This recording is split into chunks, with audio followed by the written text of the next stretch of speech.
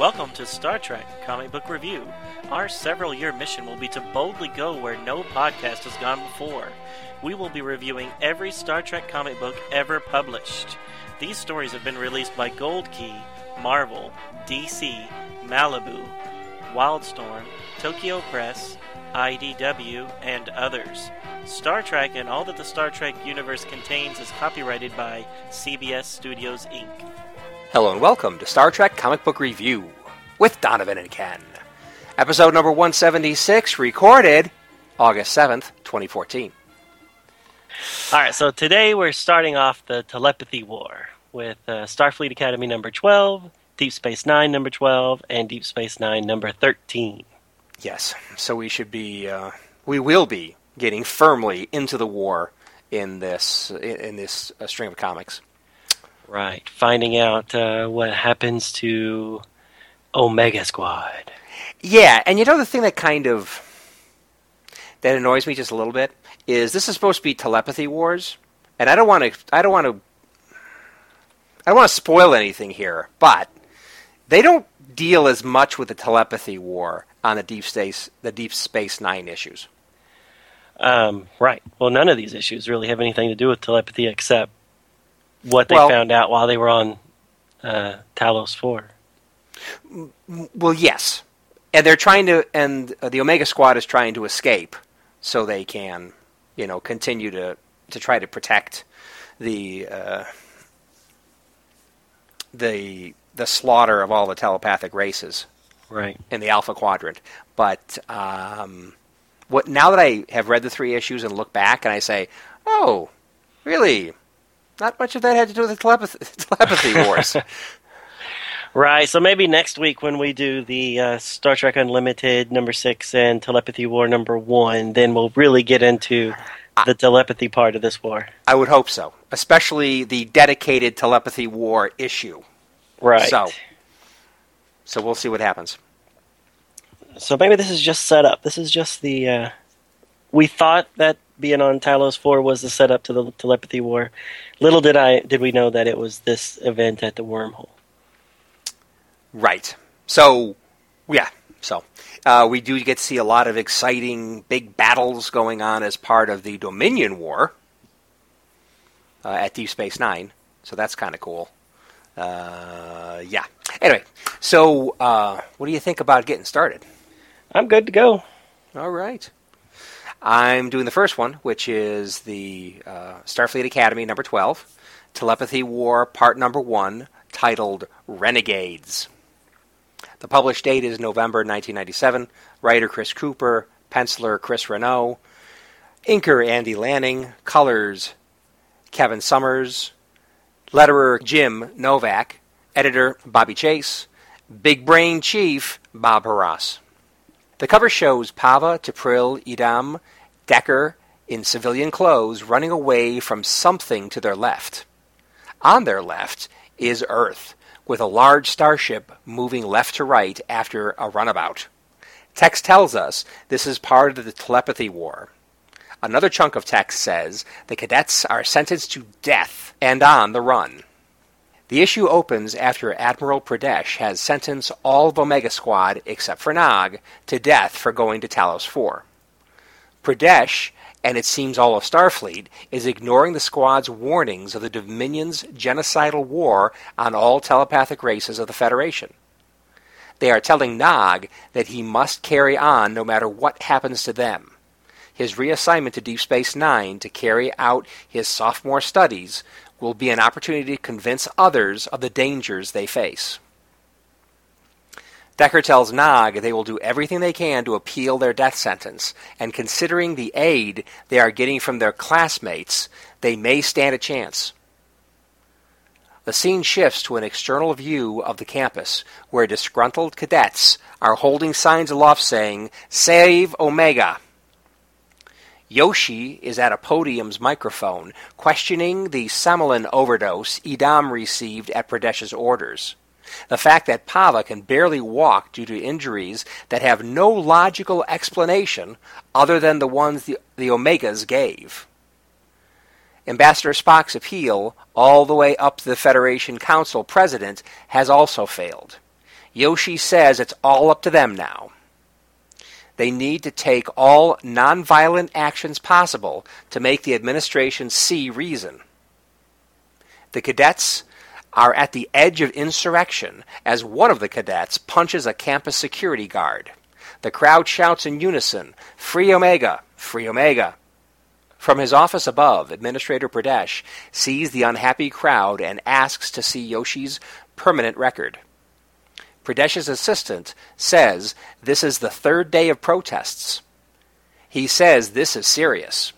Pradesh says it will all blow over. The assistant says the executions are scheduled in 3 days' time. 3 days more of this unrest, and the campus will explode. Pradesh relents and says, let's move up the executions a few days to get this over with.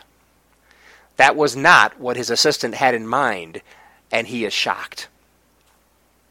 Commander Zund enters the infirmary and is able to get medical support from Dr. Kataba for her suspicions that Idam was drugged to keep him from identifying another shapeshifter on campus.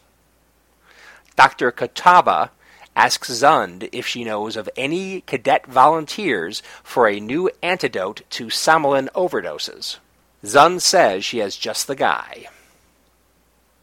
Meanwhile, in their holding cell, Omega Squad contemplates their scheduled execution only a few hours away. T'Pris has an emotional outburst over the likely death of her and other Federation telepathic races. They all agree, but also say emotional outbursts are not normal for Vulcans, and that she has not been the same since Talos 4. The guard lets a visitor into their cell. It's Yoshi, and he says he is breaking them out.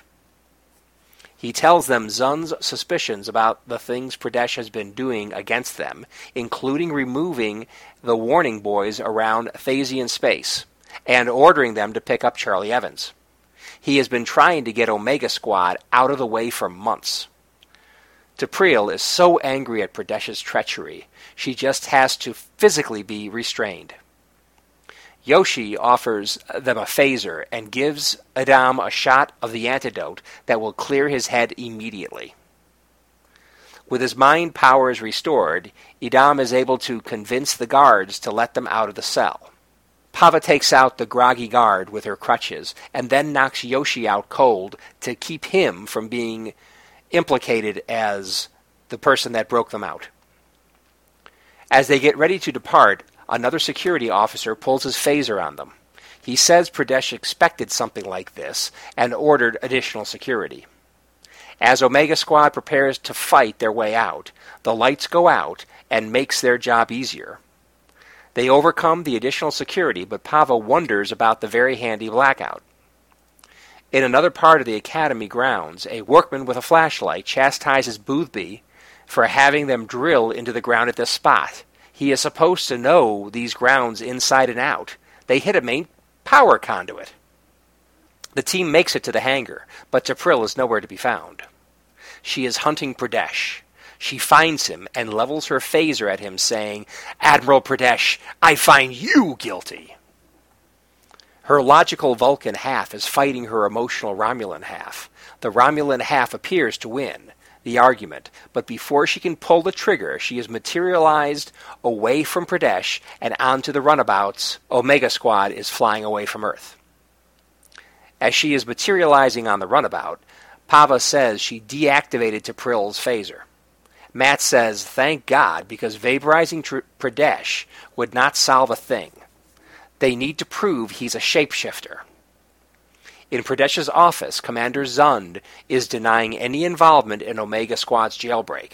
Pradesh says he suspects he is staring at a conspiracy as he glowers at Zund. Zund defiantly agrees, saying she is staring at a conspiracy right in the face, a very ugly one. Days later, aboard the borrowed runabout, Omega Squad's luck has run out. They have avoided other Starfleet vessels for days, but now the Sagan, an Intrepid-class ship, is calling for their surrender. A second ship, the Bolivar, cuts them off from another vector. Decker says they can't outrun them, and using weapons would be pointless as well as immoral. Just as they are preparing to signal their surrender, a Romulan ship decloaks and fires on the two larger Starfleet vessels. The Romulan sneak attack delivers major damage to the Bolivar and Sagan, but ignores the runabout. Though they could make a clean escape, Decker decides to attack the Romulan ship. They are able to take out the forward disruptor batteries. Scene cuts to the Romulan ship's bridge. We find out the Romulans attacked to protect their valuable asset aboard the runabout. Having accomplished that, they disengage by order of Sub-Commander Thokol of the Tal Shiar. The captain of the Sagan starts off questioning why the Romulans intervened, and in the end lets the cadets go due to Decker's assertion that they tried to foster a rift in the Starfleet ranks. The cadets change out of their uniforms and into civilian clothes. Pava is looking hot and magically recovered from her broken back. They decide to go to Deep Space Nine, where Nog is, and the front line in the Dominion War. They have a telepath massacre to stop, damn it. Meanwhile, on the Enterprise E, Will Riker and Deanna Troi take an incoming transmission from Admiral Decker. The Admiral is taking personal charge of the renegade cadet situation and will be coming aboard the Enterprise as soon as they arrive at Earth. The comm channel is closed as Riker calls Captain Picard to the bridge. Deanna points out that the Admiral's only son is one of the cadets. Riker says he thinks she is right and does not like it one bit. But in the end, it looks like it's up to the Enterprise to bring the cadets in. To be continued. Bum bum bum. So I thought it was kind of cool seeing Riker and Troi at the end. Sure. We knew they were coming. We knew the Enterprise was coming into it somehow. Yes. So. And it was nice seeing those gray uniforms finally make their appearance. Yes, you like those gray uniforms. I do too, and they were drawn quite well. I think Riker was drawn very well at the end. Yeah. Nope. I love them, and it took them long enough because I think they should have already been in them by now. But right. Yeah. Especially Deep Space Nine. Right. I will just say at the end, Deanna looks a little funky. I mean, the way they drew her face, the way her eyes look, and her nose, her little pixie nose, she looks kind of like Veronica from the Archie comics. Veronica was the brunette, right? Yeah, Veronica was the brunette. You're right. Okay. That's her. I thought she just looked like First Contact Troi, who also looked a little funky. Oh, was that because of the plastic surgery, or? I don't know. She just didn't look the same anymore. I don't think she could actually smile the same way anymore. Anyway. Right. So, artwork is very good in this comic. I like the artwork in general that they have in these Starfleet Academy ones. And I think Riker looks great. But I gotta tell you, not crazy about the look on Troy's face. So. Right. I can see that. Yeah. As far as the artwork goes, I really like the fight scenes and stuff. Right. With Pava using the crutches, and I thought that looked really cool. Right. Yeah. Okay. How about that? So I alluded it a bit in my synopsis. It's like, okay, 23rd century medicine. You gotta love it. But man, I find it difficult to believe that she recovered from a back break that quickly. Well, if you remember, Worf broke his back, and then in the next episode he was up and fine and no problem. So, you don't think we've gone one episode in timeline yet? I think it's just damn handy. That's all I got to say. Yeah, I did like how she makes a throwaway comment that she was using the crutches just for sympathy or something like that. Right. Yep. I thought that was pretty good. Yep.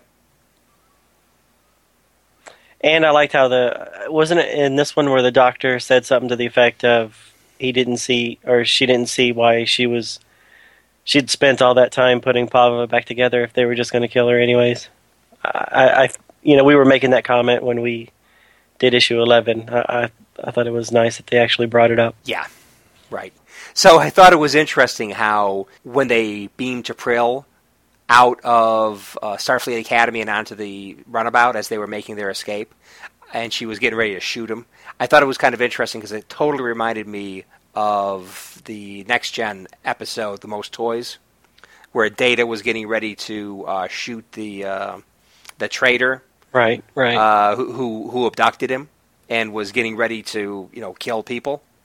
I thought that was it kind of a retread of that same kind of situation. Right, and even to the extent of deactivating the phaser in transport. Exactly. Yep. Yeah, I didn't think about that, but you're absolutely right. And then Data says something. What did Data say? So he didn't admit to anything, but he also kind of didn't lie, or yeah, right. He made some sort of offhand comment that, like, that is weird that it was going off, and then he walks off. So something. Now I like that. That is a really good episode. I really like that episode. But interesting, they retreaded that, but it worked very well where they used it with T'Pring. Right. So she sneaks up on Pradesh. She doesn't make any noise, and then the beam out happens, and she still doesn't make any noise. And I've heard enough transporter beam effects that it's noisy. You can hear it. They even put in the sound effect. Zoom. Right. Oh, was Pradesh unaware that she was getting ready to shoot him? Right. I think he's sitting there chewing out Zun the whole time. Oh, okay. Well, yep. Well, that I agree with you. That should be making noise, big time. Right. So I want to know how Yoshi smuggled a phaser into a holding cell. Well, yeah. Maybe he had it hidden in the tricorder or something. I don't know. Well, what was he doing with the tricorder? He was going to give some medicine to somebody. I don't even know why he was there. Well, okay, so the whole thing was like whacked. Okay, so we knew that when the doctor said, "Hey, I got basically, I've got a little hypo here that could help eat him out," although without actually saying it. I knew somehow Zund was going to get that into the Omega Squad, so I knew that was going to happen. But I didn't know exactly how. And then Yoshi shows up. It's like, oh, well, I guess that's how they're going to do it. But then it's like, he's handing him phasers and stuff. It's like, where are you getting that from?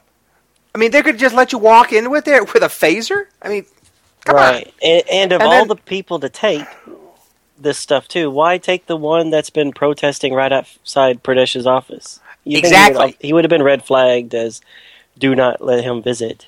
Well, something. So at this time when I'm reading, I'm thinking, is he Pradesh who shapeshifted into Yoshi's form and actually is trying to get them to break, to make a break for it so he has a reason to shoot him? Well, you're going on the assumption that Pradesh is the shapeshifter. I am going on that assumption, exactly. 100% I'm going on that assumption. Which could be wrong because it's too obvious. But something's going on here. Right. Anyway. But, of course, my assumptions were wrong. My theory was wrong. Apparently, that was Yoshi. Yeah, he seemed to be the real Yoshi. Yeah, right. But he seems to have a lot of clout because he tells the security guard, you can leave and let me visit with these guys unmonitored. And the guy's like, sure thing, boss. He's a freshman. He's a freshman just like Decker. Right. I don't get it. Why'd the security guard leave? I don't know. Did not make sense. No, that didn't make sense. So, yeah, out of all of that, him just pulling the phaser out of nowhere was the least of my concerns. But now that you mention it doesn't make sense. That didn't come to mind? Okay. That part didn't. I was just like, okay, I don't know how he got here. Right. And no red flags were flipped, but okay, he's there. Yeah. But now, you're right. Doesn't make sense. Right. So, interesting, the Romulans showed themselves to protect their asset. Yeah, I like that. Yeah, I always liked it when the Romulan showed up, like a wild card, just shows up and then leaves. And kind of helps a little bit. They did that a lot on Deep Space Nine. This time they have an ulterior motive other than we just don't want the Dominion to win, but I always like that. Just out of the blue, Dominion or the Romulans help you. Yeah, we're going to see that a lot today. Yeah, I don't. Yeah. Not to spoil anything, but So once they get away, what's the first thing you would do if you were in a stolen runabout? I would switch ships if I could.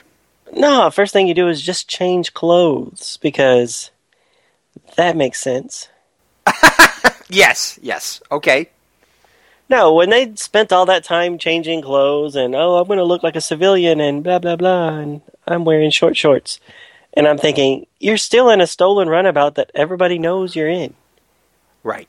That should be your first thing. But You're being sarcastic. I am not. I'm being sarcastic, as in they should have switched ships. Yeah, exactly. Instead of spending 2 pages on their new outfits. Right. But we'll see if they do switch ships before the next issue. Yes, we don't know. We don't know if that's going to happen. Maybe they will. I mean, if I was going to go to a Federation outpost who's on the lookout for a runabout, I might want to get out of it, but hey, who knows? Yeah, we'll see. We will see. Indeed. So these civilian outfits they're in. I mean, is it just me, or does Decker have sort of some kind of superhero get up on? With the shoulder pads and stuff? With the big metal shoulder pad things, and he's got hero gloves. He's got like Captain America gloves or something on, and he just looks like he's ready to go out and save the day. Right. I could see it, especially with that hair. Yes. Get your bangs cut, man. Just get your bangs cut. You look like an idiot. And we see Admiral Decker for the first time, I think, in this issue. Yeah, and I'm going to say more about this in the next issue, but, Pradesh doesn't make any frickin' sense. Any freaking sense to me. And Decker doesn't make any sense. Admiral Decker, that is. They're all behaving like shapeshifters. Just trying to, you gotta kill him. Right. Yes. And I don't get it. I mean, they can't all be shapeshifters. It's too obvious. So what's the deal? Anyway. Well, maybe it's all the same shapeshifter. He moves a lot between bodies, I guess. So we'll see. Yes, we will. Okay, so that's really all I have to say about this particular issue. It did what it had to do, which is get Omega Squad out of prison. Right. So my last comment, and maybe we'll cut this part, okay, is what do you think Yoshi's and Matt's relationship is? They're really good buddies. Right, but when he comes in and he's whispering to them, he puts his hands on Decker's face in kind of an embrace almost. And I wasn't sure if that was supposed to imply that maybe they were more than friends, or he's just trying to talk really low or something. Well, you could interpret it that way, or Yoshi's just really trying to get Decker's attention. Right. Where he's saying cut the noble crap. We need to get down to business. Right. You guys can't stay here. So maybe he was trying to do that, but yeah, I kind of had the same kind of thought. Right. Okay. They're obviously good, close friends. They are good friends, and we've seen him before, so it's not completely out of the blue. No. Oh yeah, if you don't recall from earlier issues, I mean, Yoshi and Decker were big buddies, and they thought they were going to be together through the academy on the same team. Right. Which didn't work out, which, thank gosh. Yeah, otherwise... He's coming in handy in this issue, I'll tell you. Yeah, he is. All right, that was my last comment. Cool. Shall we move on to Deep Space Nine? Yes, and find out what's happening with this stuff. Where are they off to?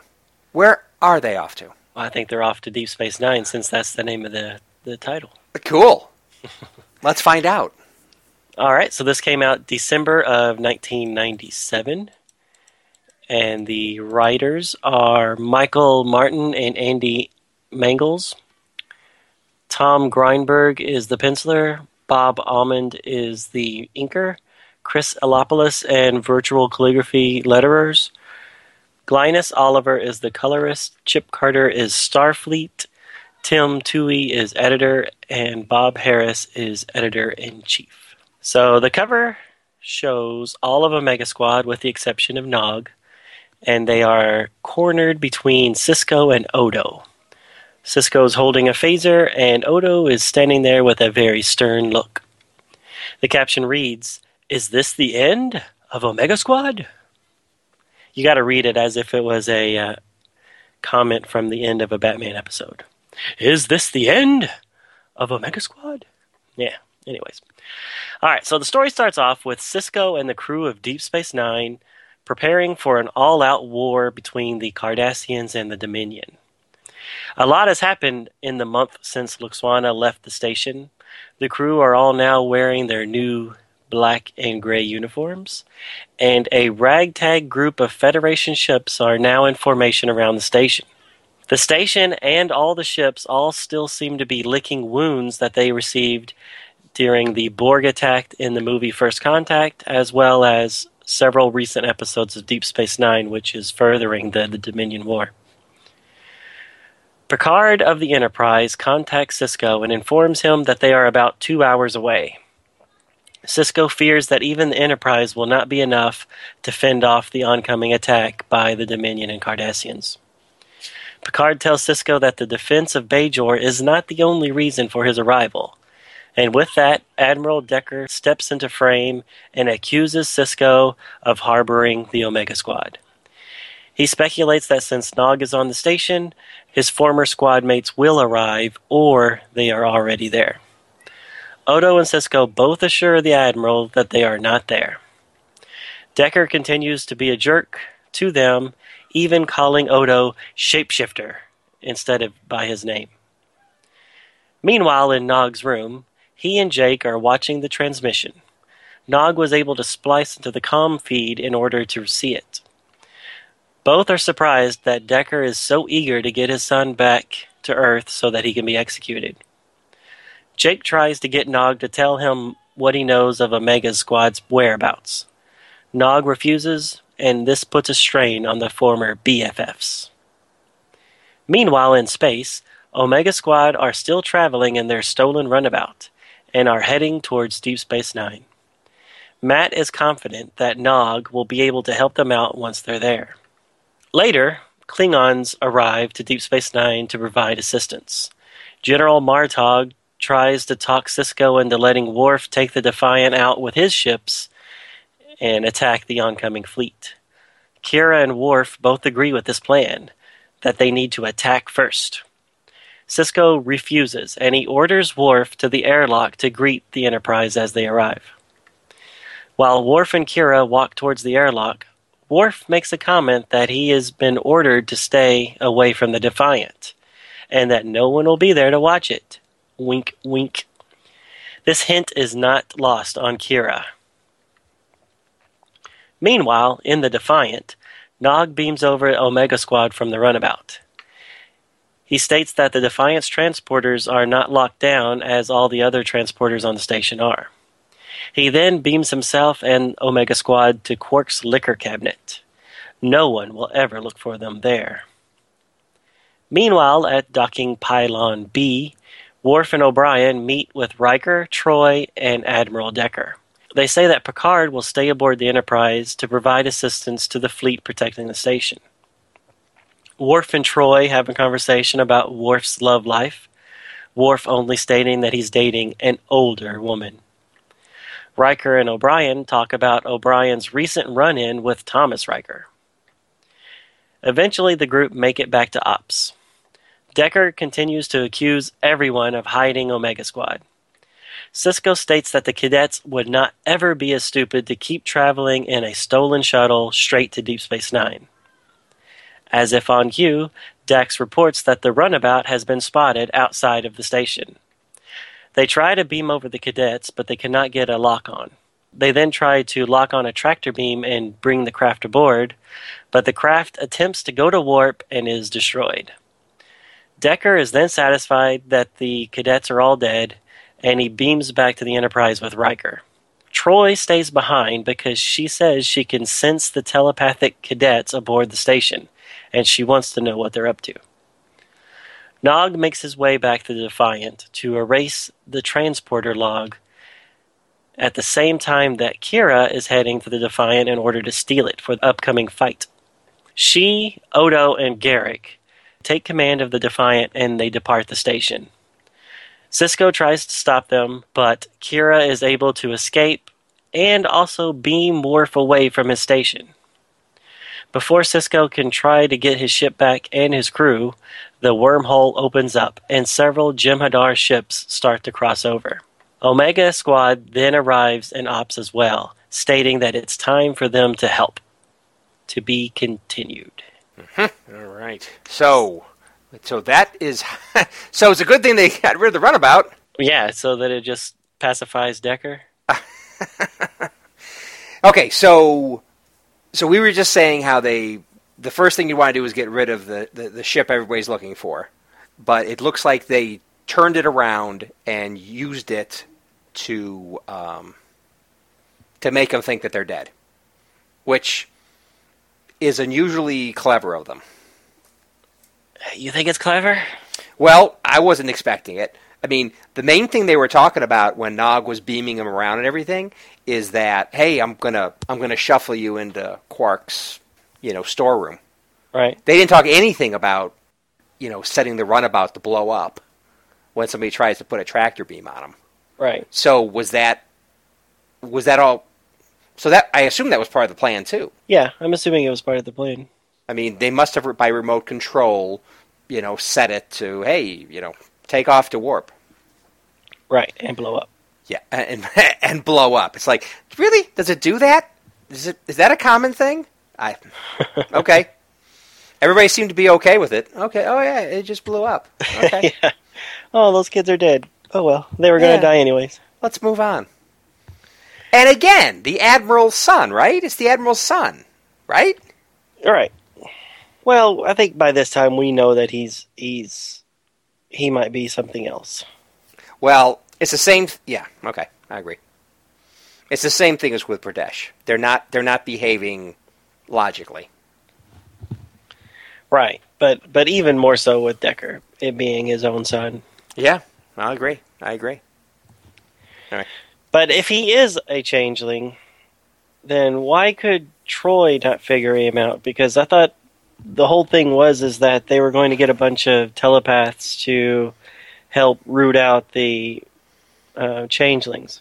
But she's only half Beta Z. Maybe. Yeah, I completely agree with you. He did, and I left it out of the synopsis, but he did get onto her that she needs to use her magic telepathic powers to find Omega Squad. Yeah. And she points out, but I'm only half Beta Z. Exactly, right. So, I don't know. And if he is a changeling, man, he's racist. Because he keeps calling Odo, you shapeshifter. Damn you. You dirty ape. I mean shapeshifter. Yeah, he's definitely doing that. Well, how about another thing? If I was Edom, or however you pronounce his damn name, I'd be on the lookout for shapeshifters anywhere. Right. I mean, and he probably is aware of Odo. So I would think that he would have the old shapeshifter sniffer out there going. Right. So...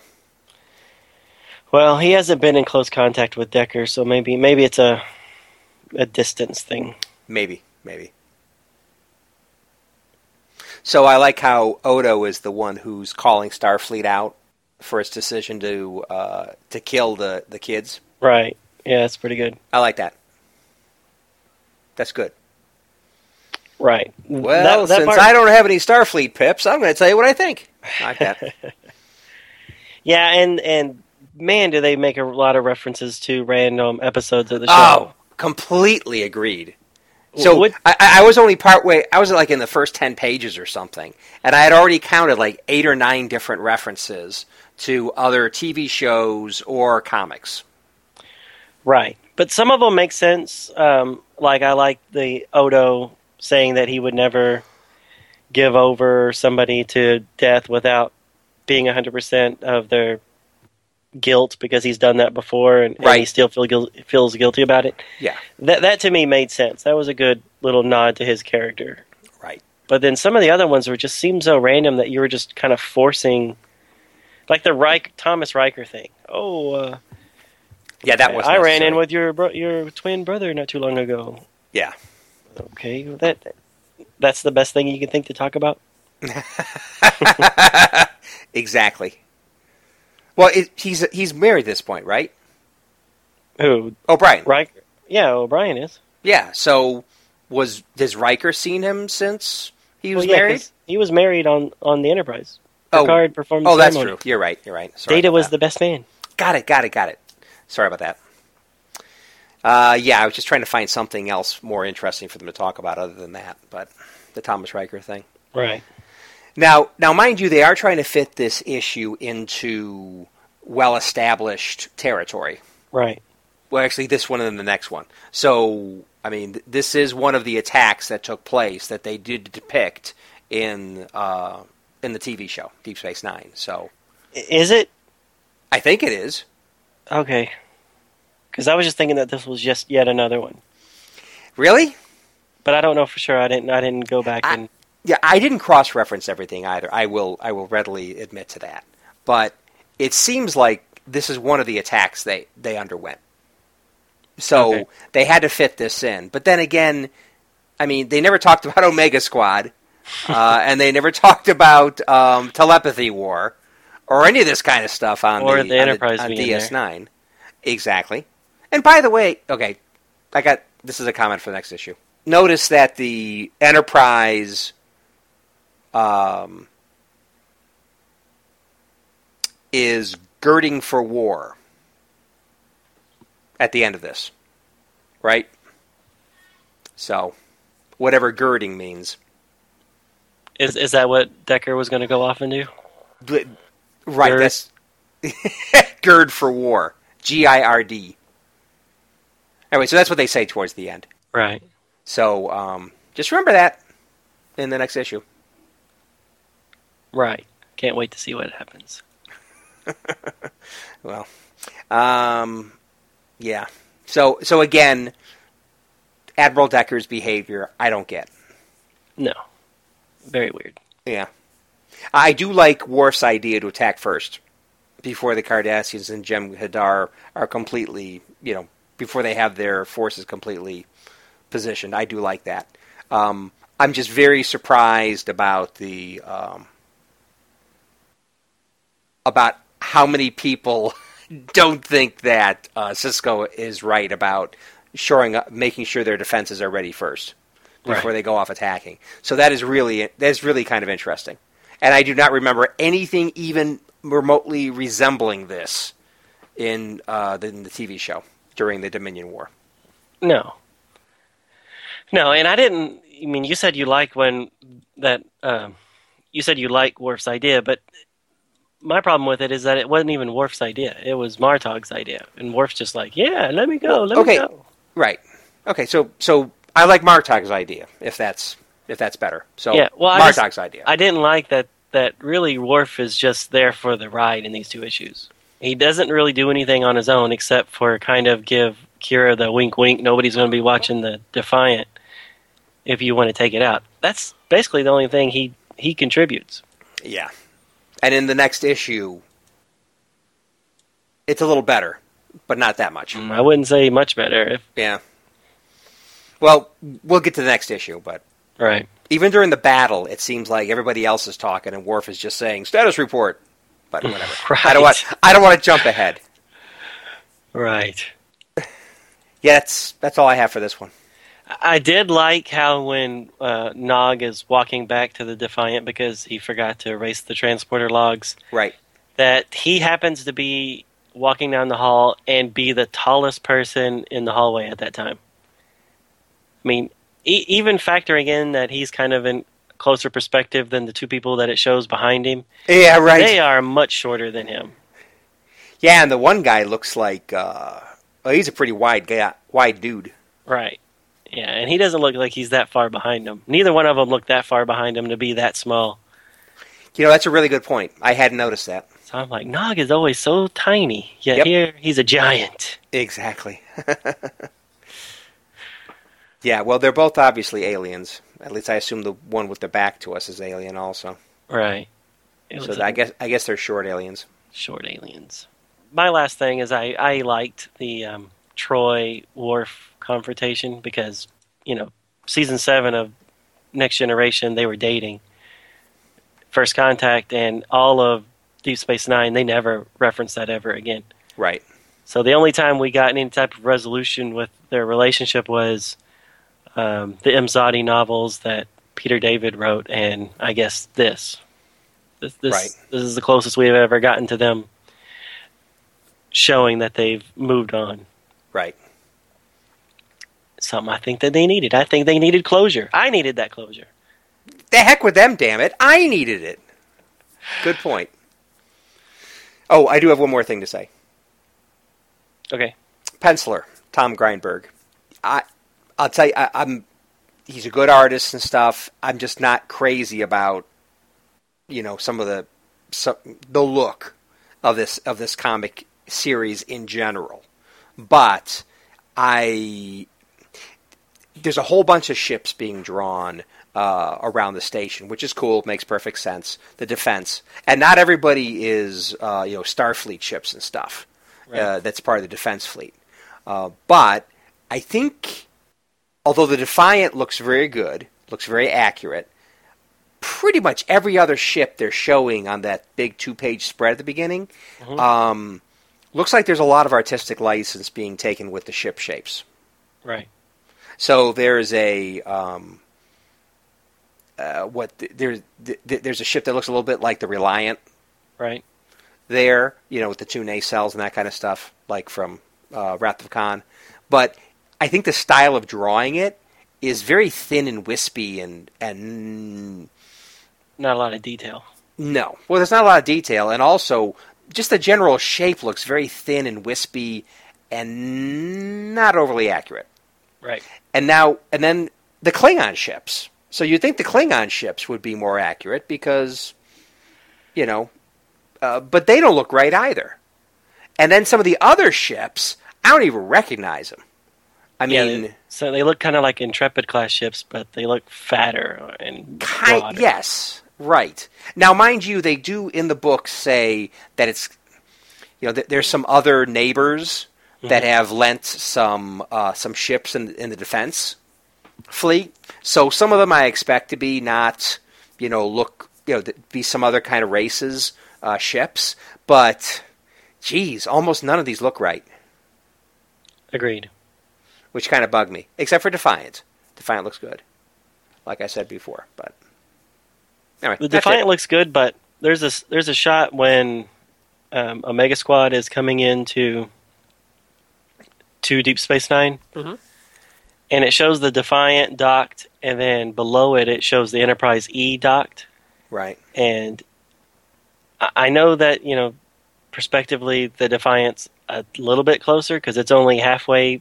The distance of the Deep Space Nine and Enterprise is at the very bottom. Right. But it's still huge compared to the Enterprise E. I mean, it's not bigger than the Enterprise E, but compared to what it's supposed to be, it's very large. Enterprise E is supposed to be big ship, gigantic. Yep. So I thought that perspective was a little off. Yeah. Well, it's kind of like the Nog thing. That's right. I think there's some odd perspective here. Right. Maybe that's it. Yeah. Oh, and also just to mention that this is the first time we're actually seeing Omega Squad drawn by Grindberg in this issue. Right. So we're used to seeing the other penciler, which I don't recall his name, but Chris Renault. So we're used to seeing him drawing Omega Squad, and right. I don't like how they're being drawn here. No, they look a little odd. Like Edom looks the closest. Everybody else to me looks way off. Yeah, right. Okay, good. It's not just me. Especially Nog. Especially when he's really tall. And thin. I mean, look at him like when he's talking to Jake. He looks very, like, lean. Right. Yep. Doesn't have those Ferengi cheekbones. Which, you got to have that, or else how can you have a Ferengi? Exactly. Exactly. Okay. All right, that's it. That's all I got to. So, shall we go to the Day of Honor? Yeah, let's see what happens there. Okay, so issue number 13, Deep Space Nine. Telepathy War Part 3, subtitled Day of Honor. Published date is January 1998. We're in a new year now. Yay. Writers, Michael Martin and Andy Mangels. Penciler, Tom Morgan. Inker, Keith Williams. Letterer, Chris Elopoulos and Virtual Calligraphy. Colors, Chai Wang. Starfleet, Chip Carter. Editor, Tim Toohey. Editor-in-Chief, Bob Harras. The cover shows Worf holding a very wounded Major Kira on the exploding bridge of the Defiant. Many Jem'Hadar ships are bearing down on them with guns blazing. The issue opens where the previous issue left off. Worf is beamed from Ops to the Defiant's bridge against Sisko's orders by Kira. Worf objects because this goes against Captain Sisko's orders. But this really is what Worf wants to do, and Kira tells him so. Before they can complete their argument, Garak points out the invasion has begun. 30 or more Jem'Hadar ships are streaming through the wormhole. Though the number looks overwhelming, they point out an all-out Dominion Cardassian attack should have even more ships. Nog comes out of hiding and asks to be returned to the station. They ask him what he is doing there. Odo figures it has something to do with Omega Squad, then puts two and two together and deduces he used the Defiance transporters to smuggle the cadets out of the runabout and into the station. The Sherlock Holmes demonstration is interrupted by an incoming call from Dukat on the lead Cardassian ship. Dukat trades some not-so-clever jibes with Major Kira, then gives them a minute to surrender to the all-too-ready Jem'Hadar boarding party. Kira turns the Khan over to Worf, who takes it with resolve. Dukat asks Worf if today is a good day to die. Worf replies saying, "No, it is a good day for you to die." Seconds later in DS9's Ops, Sisko and his team are monitoring the battle that is being waged all around the station. Dax reports the shields are holding on so far, but Chief O'Brien says not for long with the rate of enemy fire they are taking. Dax asks if it's time to use the photon torpedoes, and Sisko says yes, and fire. Suddenly, O'Brien reports that a dozen Cardassian ships have dropped out of warp from the opposite direction of the existing attacking force. Some of the station's fire is redirected to the new incoming attackers. Omega Squad is sick of just standing there. They want to help, but are not sure exactly how. As if on cue, Dax reports they have lost contact with the landing pad 1, and a Jem'Hadar troop ship had punched through the station's shields. Odds are the ship landed on the suddenly silent pad. Sisko tells Omega Squad he accepts their offer of help and orders them to landing pad 1. Decker accepts Sisko's phaser and says, "Yes, sir." Meanwhile, on Martok's cloaked ship, Martok observes the beating the Defiant is taking by multiple Cardassian ships that surround it. Martok's lieutenant says Worf is outgunned and surrounded. Martok says they will wait. He will not deprive Worf of a glorious victory in the face of such odds. However, on board the Defiant, the latest directed energy hits have knocked out many systems. Odo reports warp drive is offline. Nog reports weapons are no longer responding. The ship has a large hull breach on the lower decks. Structural integrity fields are all that is holding them together. Another direct hit like the one they just experienced will cripple the ship if they're lucky, or destroy it utterly if they're not.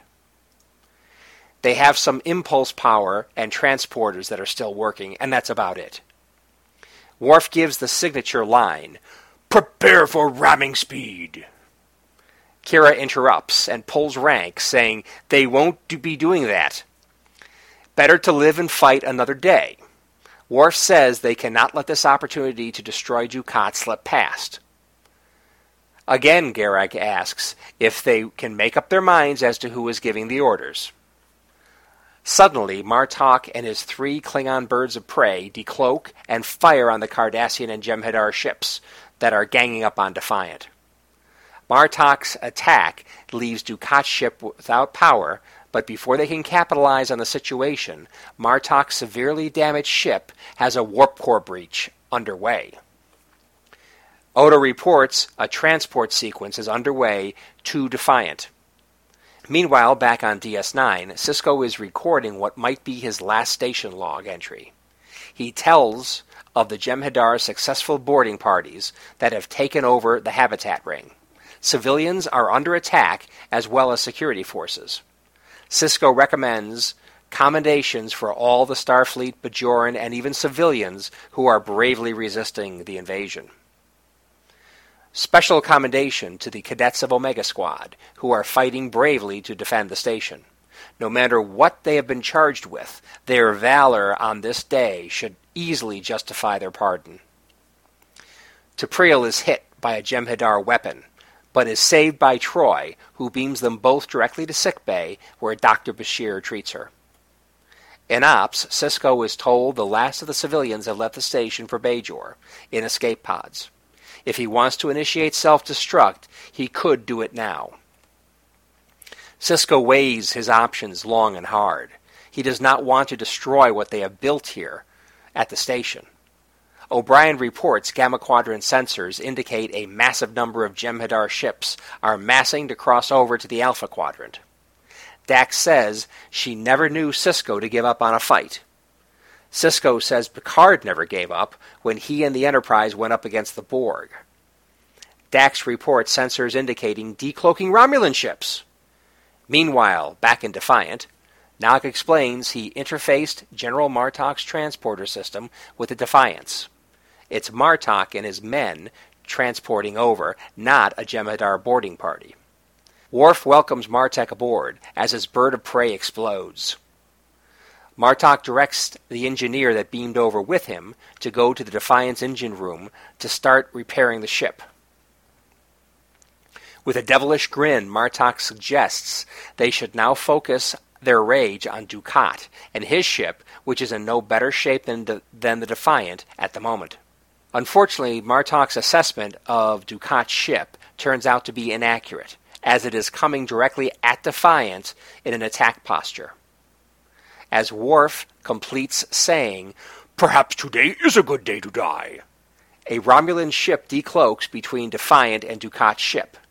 The Romulan lead ship opens a channel with the Defiant. Some terse words are bandied about between the Romulans, Worf, and Martok. They observe the Jem'Hadar and Cardassian forces are retreating from the station. It's as if the attack was a diversionary tactic, but what was their attention diverted from? Tomalak offers a tow to Defiant, back to the station. Worf begrudgingly accepts, but he says they will never be allies. Meanwhile, back in DS9's Ops, Sisko, Dax, and O'Brien are discussing the mystifying retreat of the Jem'Hadar and Cardassian attack forces. They say Dukat's ship got away. O'Brien says, "Who would have thought they would owe their survival to the Romulans?" Sisko says the chief may be selling the rest of the defenders short, including Omega Squad. Dax says it's hard to believe that after all they did, Admiral Decker still intends to drag the cadets back to Earth for execution. Sisko shakes Matt Decker's hand and thanks him and his team for their contribution to the defense of the station. Sisko says he has tried his best to talk sense into the Admiral and Starfleet about their situation, but to no avail. Decker says they will go quietly with the Admiral. Bashir tells Sisko that he will not allow them to take T'Pring in the condition she is in, or Astron, whose presence seems to be calming her. The Admiral walks up to Sisko and says he can accept that, but he is taking Pava and Matt with them back to the Enterprise. After the Enterprise completes its mission to the Gamma Quadrant, they will swing back to pick up the recovered T'Pring and Astron. Sisko will continue to have Nog at the station. Troi snaps at Pava angrily over how she is concerned as to Troy's health. She has been holding her head in distress during the conversation between Sisko and the Admiral. As the Admiral, part of Omega Squad, Riker, and Troi beam back to the Enterprise, Worf and his crew from the Defiant walk up to Sisko. Sisko turns his back on them and tells Dax to order Kira and the rest of her pirate crew to his office in 10 minutes. Later, as the pirate crew follows Dax slowly through the promenade to Sisko's office, Kira assumes she will be replaced for disobeying Sisko's direct orders, and all for some Dominion feint. She is nothing but a pawn in a Dominion chess game. Dax finally explains the Klingon Day of Honor to Kira and the others, since Worf will not. It is a day when a Klingon warrior must join forces with a hated foe to defeat a common enemy. It was a trial for Worf, but he was able to work with Garak and the Romulans this day. They enter Sisko's office. Kira, Worf, and Odo offer their resignations to Sisko, who will not take them. Sisko says he should take their resignations for what has amounted to piracy, but he knows he will need them in their current positions if he has any hope of getting the station operational again in time for the next attack. Sisko dismisses them as he tries to figure out exactly what to put in his log. The Telepathy War story will be continued in Star Trek Unlimited, issue number 6. Okay. Huh? Yeah, that was the end. That was the end. So, we have a big, big battle. This issue is nothing but Dominion War battles going on, or so we think. Right. And, I mean, can we go ahead and talk about Worf's ineptness, or his... like you said last issue, he doesn't do anything except just go along with whatever somebody else says. Right. Which I really hated. Yeah. Now, mind you, in the battle, in the thick of battle, Worf could have been given great orders and everything, but we never saw it. We never heard about it. Right. Yeah, the only order we hear is ramming speed. Exactly. And then everybody's like, whoa! And then he just sits there and like, okay. Yeah, exactly. Whoa there, Tex. Cool your jets, Flash. Maybe not. That's funny. Actually, it's mainly Kira that's doing it, but... Right. I'm sure Garak and Odo aren't crazy about the idea either, but, Yeah, I just thought that was a little odd that he basically... I know that's basically the only line he gives in First Contact, but I loved him showing up in First Contact as commander of the Defiant and, yes. Basically calling the shots as far as that ship goes. Right. Even though we only see him do the one command, but you get the feeling like he was there, he was... Oh, he was a man. He was the man. Oh, yeah. And yet here he's like, oh, okay, Kira, I won't kill us. Yeah.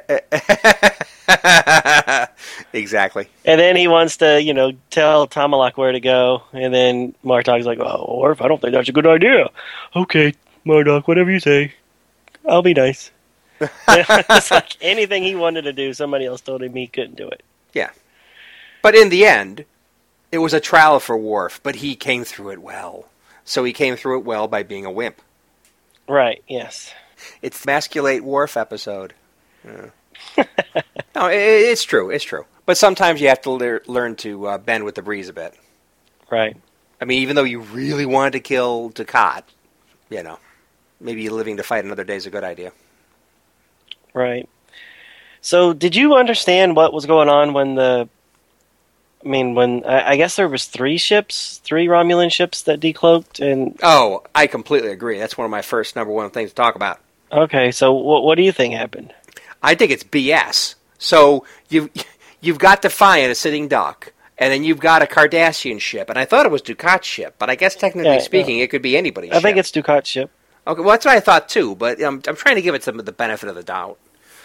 Because what appears to happen is, as I kind of alluded to in the synopsis, I think the Romulan ship decloaked right in the way.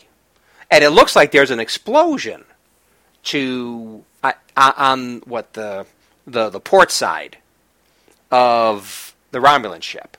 Right. Like Ducat's ship rammed into it. And it's like, but later Cisco and company say the ship got away. So I think the whole thing's very confusing. Right. Yeah, and I wasn't Not clear. sure if that was because it all looks like one giant panel that has, 3 Romulan birds of prey or Romulan warbirds, whatever they're called. 2 of them look like they're getting hit in the back. One's getting hit in the back and one's getting hit on the side. Right. So I'm not sure if that's supposed to be 3 different ships or 3 different, timeline, three different pictures of the same ship, but there's not like a panel break. So I wasn't sure if, 3 ships decloaked and 2 of them got hit by something. Yeah, I thought it was the same ship, the same Romulan ship that, and I'm trying to page back to that particular page, but to me it looked like it was the same Romulan ship. I could be wrong though. Right. Well, then there should be some panel breaks, but instead it just shows ship. Then it says Choom. Choom. With an explosion on the back, then another Right. Choom, and then an explosion on the side, and then the Defiant. So I wasn't sure what happened there. It was very or unclear. how many ships were there. Yep. It was very unclear. All right. Glad I wasn't the only one a little lost. You are not the only one. You're not the only one, damn it, Donovan. Although I will say that it's amazing how much damage Martok took so quickly. Oh, yeah, enough to destroy all his ships. Well, at least the one he was on, for sure. If not all of them, but at Right. least the one that he was on. Yeah, does that seem like a good use of your ships? I mean, it basically feels like he threw them away. And he could have helped Worf earlier and maybe salvaged all their ships, but instead, let's wait until Worf's about to die. Then I'm going to throw my ships in until they're about to die. I did not get his logic there. His as tactic. to waiting, yeah. Yeah, well, I mean, he actually came out and said it. He wants to see if Worf can fight his way out of this. That would be glorious. I'm not going to deprive him of this possible victory to end all victories. And it's like, Right. But then okay, when- that's fine, but he's really getting Defiant's really getting his butt kicked. And then he doesn't. He doesn't save himself, so then that makes him even...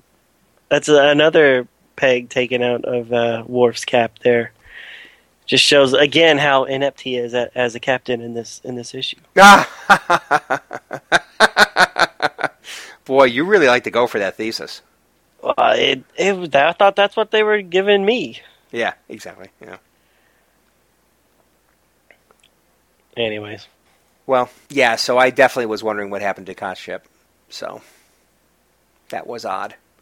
Okay, another thing I'm kind of wondering about, another ship I'm kind of wondering about is the Enterprise E. Yeah, where'd it go? Where'd it go? So, did the comic just choose not to show, Starfleet's finest making a good accounting of itself at this battle? Was it not there? It certainly sounded like it was going to be there. It certainly is there at the end to beam the Admiral over. Right.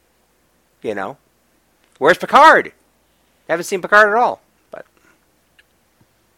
you saw Riker, and Riker's been like lapdog to the Admiral and stuff, but, Right. where's Picard? Well, I know that he has a big part in the next story, so I don't know if the next story takes place during all this or just right after.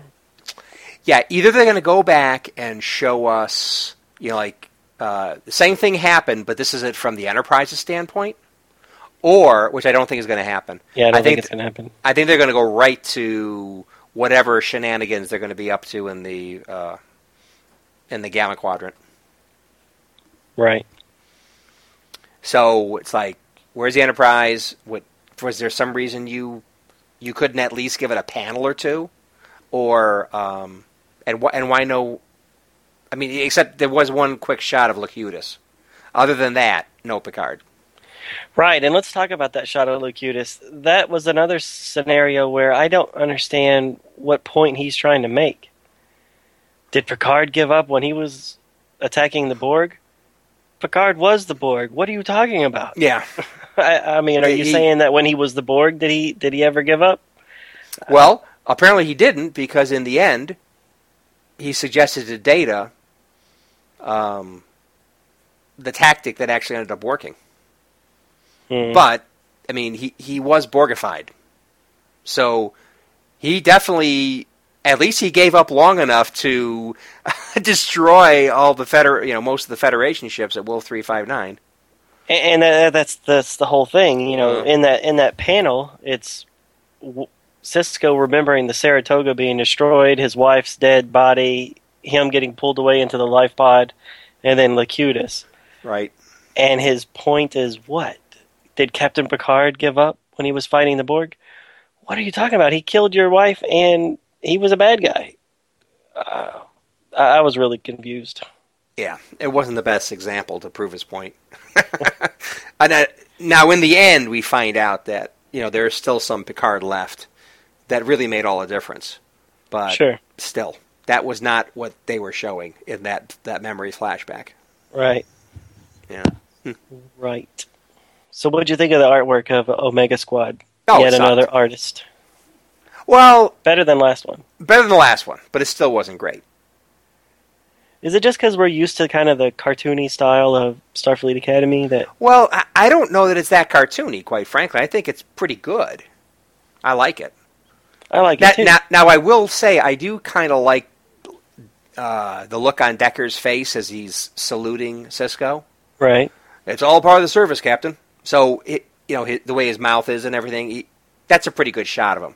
But it still looks like a lower quality rendering, drawing, than what I'm used to seeing in the Starfleet Academy ones. I don't know if it's lower opinion. Quality. It's different. So. Well, you must admit the Grindberg depiction is not good. I agree. I did not care for that one. Okay. And this is better. But I still like the Starfleet Academy drawings better. Right. Personal preference. I agree with you, because you say it's not cartoony, but I mean it does have that style, which I like. That's not 100% accurate. I don't know if cartoony is the right word, but yeah, I mean, it doesn't look photorealistic by any stretch of the imagination, but it looks like a 90s comic. Okay. Well, good. I don't know, and I like that style. I mean, maybe it's just because of the hair and everything that I don't know. Yeah. I don't know. I agree with you. I like the Starfleet Academy better, but this one I thought was pretty close. I thought this was pretty. It's not bad. Yeah. And the look on the Admiral's face is kind of over the top all the time. So he's got a big old massive grimace in one, for like a profile kind of thing, in one panel, and then there's another one where he's like, full facial, talking to Sisko. I kind of like the look on his face there, too. He looks like a pompous hole.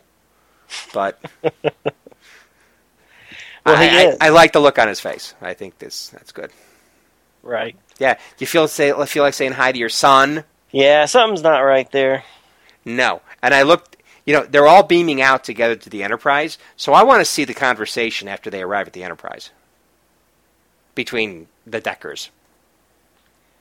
Right. Or Troy, because I think Troy is now siding with Decker. Well, Troy's got something going on with her contact with T'Pris, I think.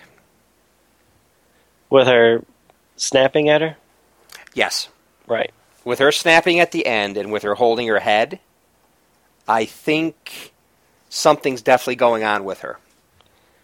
Okay, but you think it's still her? Because I was kind of thinking maybe she was a changeling, but it doesn't explain why she's holding her head. Well, you think Troy's a changeling? I thought maybe they switched her out. That's an interesting thought. But that doesn't explain why she's holding her head, so... No. It seemed like she was fine until she, kind of did a mind meld or whatever she was doing with T'Pril. Oh, right. So while T'Pril was being, was getting the medical attention, Bashir told Troy to, keep her calm, going, whatever. Yeah, right. whatever. Oh, that's right. When she initiated the Vulcan self-healing, whatchamacallit, make sure to slap her when she needs to come out of it, whatever. Mm-hmm. But I think it was that contact that somehow got Deanna wigged out. Okay. Because maybe she knows something's not right with her. She's not all Vulcan. Well, she should at least be able to tell that, right? I mean, she reads emotions, right? Right. And it's like she normally gets a blank slate from Vulcans, and she's got anything but a blank slate emotionally from T'Pril at this point. But for the record, T'Pril was in a coma, a healing coma or whatever. Yeah, okay. But yeah, you're right. So, you're probably right. That's why she's holding her head. Something happened there, right? And she just becomes a little touchy with Pava. Yeah. So I think it's important that Edom is not too close to the Admiral. So I think that's why he is with T'Pril being kept away from him. The only thing is, this Admiral is a cool customer. I mean, if he is a changeling, and he knows Edom is no longer drugged, and he's at the other part of the station, I mean, he's pretty lucky that Bashir came up with this whole thing about Edom having to stay at the station. Right. Anyway, that was kind of odd.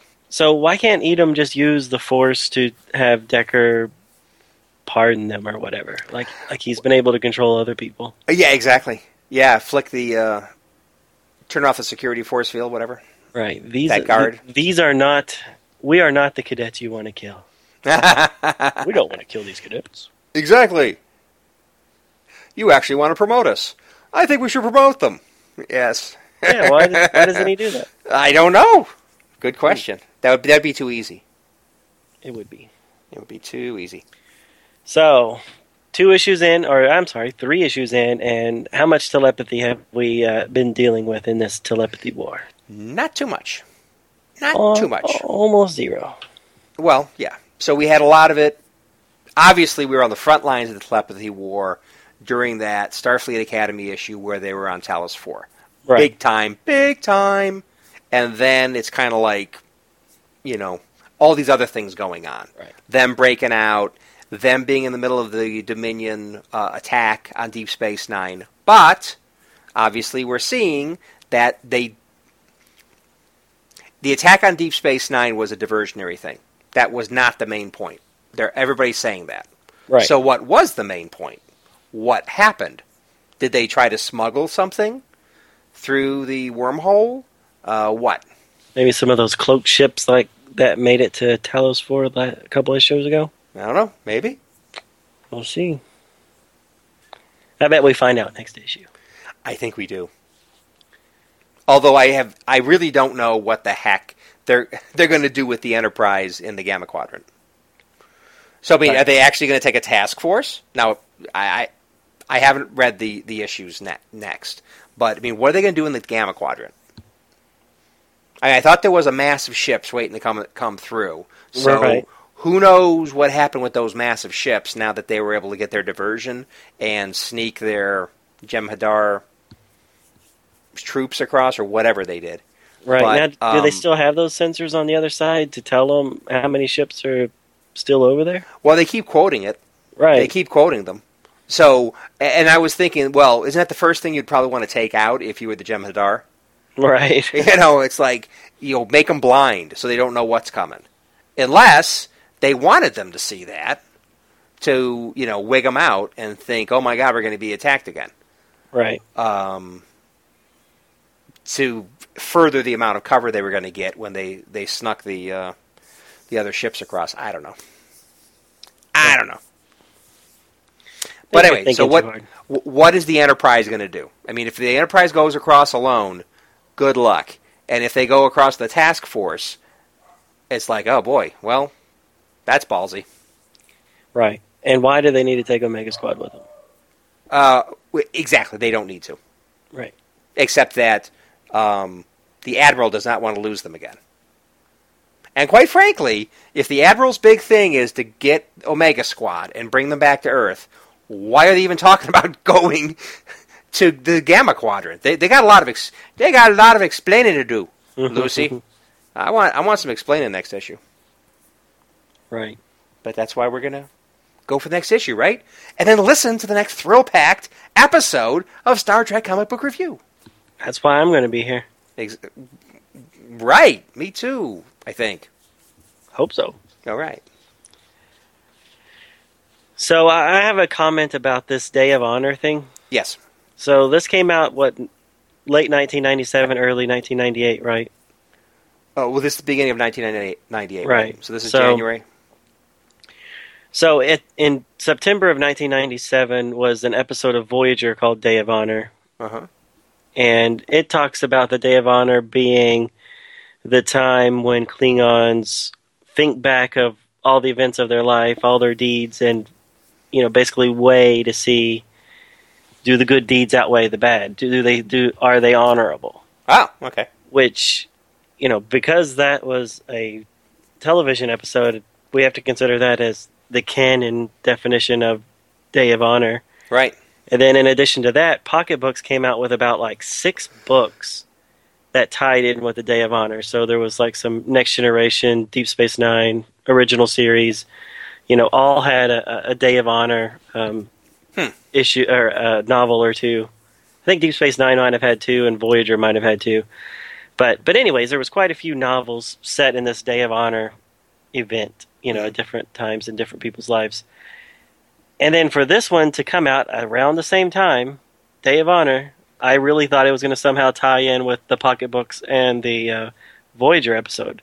And then here they come up with a brand new definition of Day of Honor as being the day you're supposed to work closely with your enemies. Right. So I was really confused. And the timing really seemed odd because they had to have known that episode was coming out because it was a big marketing thing that Paramount was doing.